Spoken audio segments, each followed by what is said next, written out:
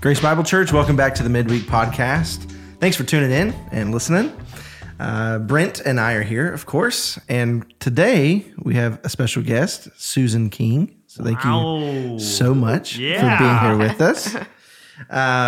Thank you for taking time just to hang out and get to talk and share just a little bit with us. It's a blessing. You know, one of the things we're trying to accomplish here is just allowing people to know more and more of the people of this church. Now, we know you're not a newcomer to the church necessarily. How long have you been here at Grace? I think I've been here around 23, 24 years. Okay. So that's awesome. So, and I enjoy the podcast, by the way. Well, wow. Good.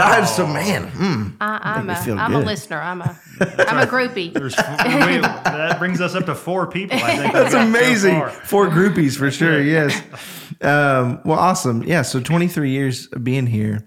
So obviously, you know a good deal of people here, but you know there's been so many new people that have come to our church, and so this is again a blessing to be able to share a little bit about who you are and how you came to know the Lord and that kind of thing. So if you wouldn't mind, would you share that with us, how you came to know Christ and then maybe how you ended up here at Grace Bible Church? Okay. Well, I probably came to Christ around probably at a 9 or 10. Grew up in a Christian home, but we never really attended church regularly. But it wasn't until I was in college that I was baptized. And the church that I was baptized in had a new member class that you were to attend afterwards. And the ironic thing about that is I went to the class the next Sunday and no one showed up. No teachers or anything? No teachers, no one. So you got put in charge of leading the new member class. All right. Right. So that probably wasn't a good thing. So, it was just an oversight, but, I just never got connected after that. So, it was nothing on the church or anything. They just kind of forgot me that day. But anyway, so, in my 20s, I really didn't follow the Lord or, just did my own thing. And it wasn't until probably my sister and her husband moved back to town, maybe in the early 90s, and they were looking for a church home, and they came to Grace. And they had 2 young kids, and they were involved in Awana. So I decided to help in Awana and, to be with them. And so through that, I learned a lot, met a lot of people. Yeah. But ironically, I learned a lot of verses, just, reciting them with the kids. So that really helped me more than it helped them. And at that time, we had Awana on Saturday afternoon, and then Cross Point was Saturday evening. So I would just stay around and go help with Cross Point, and so I got to meet a different group of people, So, that's how I came to Grace, and anyway, just getting involved in Bible studies and things like that. And you've been involved in we're talking about Word Worship Service Family. You've been involved in a lot of groups at Grace. So you already mentioned areas of service that you've had. So whether it was serving with Awana at that time, I know now you serve with Cynthia Knowles, who does a great job at our Connect ministry. You've served with the Crosspoint Meals. You serve. You're part of our Season Singles and Service, the newer ministry. So I'm interested to know why is service that a key part of your life? Like how has God grown that, or have you just always had? Has that just been a part of your gifting that the Spirit has given you of just a desire to see needs and you want to meet them? I just think I just have the time, and I think if you are single and you're in this season where you have the opportunity and you have the time to do things like that you should. So, whereas if you had a family or, you had kids, you can't do as much, but, you can get it as involved as you want, but you have to want to. So, it just depends on how involved you want to get. So, but you just meet so many people doing the Connect and see new faces. And but the Season Singles ministry is really it's really been fun. Yeah. So I encourage everyone, if you're 50 or older and single, to come. We have a blast. Yeah. So Yeah, it's one of my favorite gatherings that takes place. yeah, we eat well. That's right. Absolutely. There's some master cooks in the ministry there. Well, I think one of the things that's most interesting to me about your consistency at Grace Bible, because Steve and I, we haven't been here 3 years yet, obviously. That's no shocker. But first Sunday came there, you were serving in Connect Ministry. And then I think Crosspoint, I think we had a lot of different kind of ministry, get to know you type opportunities. There you were serving over there. Mm-hmm. And just that consistency there. And a lot of people, you say it like it's second nature, like it's one of those things that everybody does. And I think that's a component when we see how the Spirit gifts us is there are things that we recognize that we think, well, everybody does that. That's just what you do, Mm-hmm. So, it's not just teaching, but it's serving and just saying, yeah, this gift, yeah, of course I got margin. But a lot of people, whether they're single or married or have children or are empty nesters, there's a lot of people have different reasons that would come in. Some people would say, mm-hmm. well, I've got all the time in the world now, mm-hmm. so I'm going to go do what I'm going to do.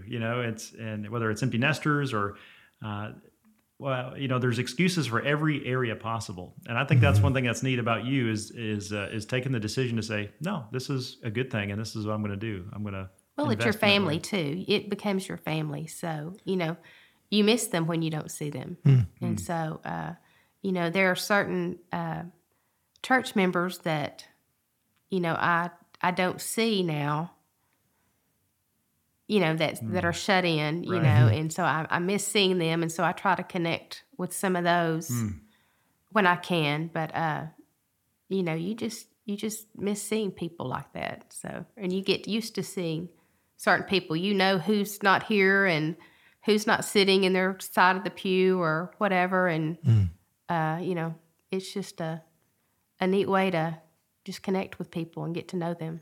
That's awesome. It's a great example. This Sunday we're going to be dealing with a larger text, 1 Peter chapter 2, verse 11 through chapter 3, verse 12. So basically a full chapter worth of material. We'll be covering, probably one of the most controversial set of verses in the whole Bible. So it should be a fun one for sure. No, it is an exciting one, and it deals with the opportunity of really a word we're going to use a lot called winsomeness. And it's given to the unequally yoked couple where, as the gospel came to this area, in many cases, the wife came to Christ, but the husband did not. And, he gives direction. He doesn't forget about them. God doesn't forget about them through the instruction of 1 Peter. He doesn't forget about the slaves that are upwards possibly a third of the Roman population. He doesn't forget about them. He doesn't forget about the citizens, the Christian citizens that are experiencing slander and hardship from fellow citizens, even from people that are above them in authority. He doesn't forget about these people. And the big mark of the idea that we're going to be talking about is that God calls believers to have a heavenly perspective. And that even when we're wronged, we're to live winsomely because we've already won in Christ. And very much what Jesus said, don't fear those that can only destroy the body, but fear him who can destroy both the body and soul for eternity. And this is what we see of those in those relationships, that there's a winsome faithfulness, that they would live in such a way, we as believers would serve God in such a way with our daily lives, that unbelievers, when they look at us, they would be forced to see Christ. Because, I think of the parent and the kid, and the parent might look at the kid that does something real noble, and they kind of jokingly says, I don't know where they got that from. Like they didn't learn that from me.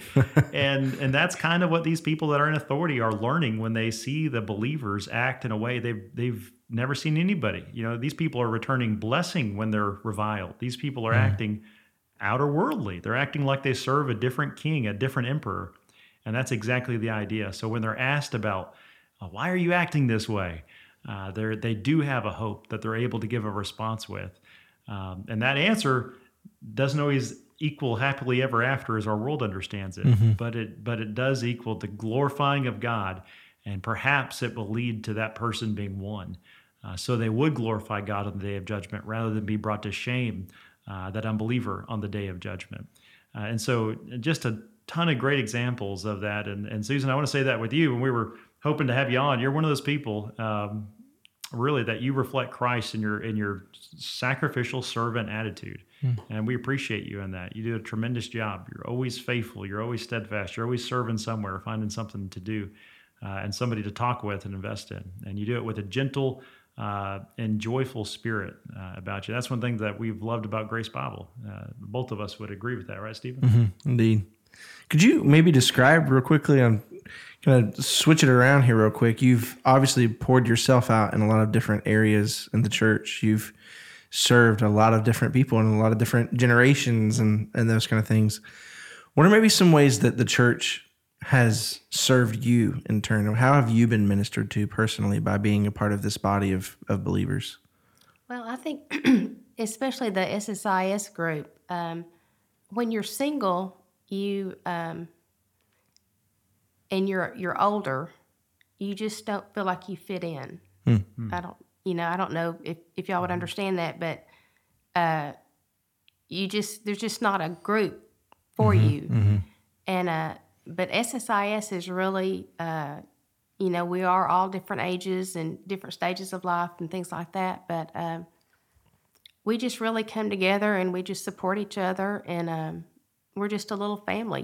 We text each other often with prayer requests and just keeping up with each other and things like that. And then it's just really been a blessing. So. I know that single people in general are a group of people that are often, there's marriage conferences, or there'll be things that we talk about. There's a way to do this with your wife or do this with your husband or whatever. And that's not bad. Obviously, those are good things to be doing. But I know that there are often times that people that are single could feel either left out or just maybe, So it's such a blessing to hear you say that this is an area of not only a group, a community, a family of people, but you're serving together. You're doing that together. And I know that I've built some of the greatest relationships I've ever had serving right alongside other people. And so I'm really blessed to hear you say that. And I was talking with a woman in our small group just a little bit ago, a couple weeks ago, and she just shared her story. And she's married now, but she was single, well into her 30s, and her plan was to be married at 20 and whatever. And she kind of described exactly what you said, that there is a great, you have more time on your hands, and it's such a blessing. And I echo exactly what Brent said, to see that a priority for you is, with the extra time you maybe have, that you're pouring that out for the Lord. And I think that's a great encouragement to single people, but also everyone, within our context. We probably all have extra time, right? But I think, to give. We have more. Well, maybe so. So, Well, you're such an encouragement. We do thank you for serving and for being part of what makes our church so warm and welcoming to our church as we gather every single week. And church, you'll probably see Susan when you come this Sunday, but it'll be a blessing to gather again and to cherish the gospel as we sing together. We sit under the word together. It's going to be a blessing, as it is every single week. We'll see you there. Can't wait.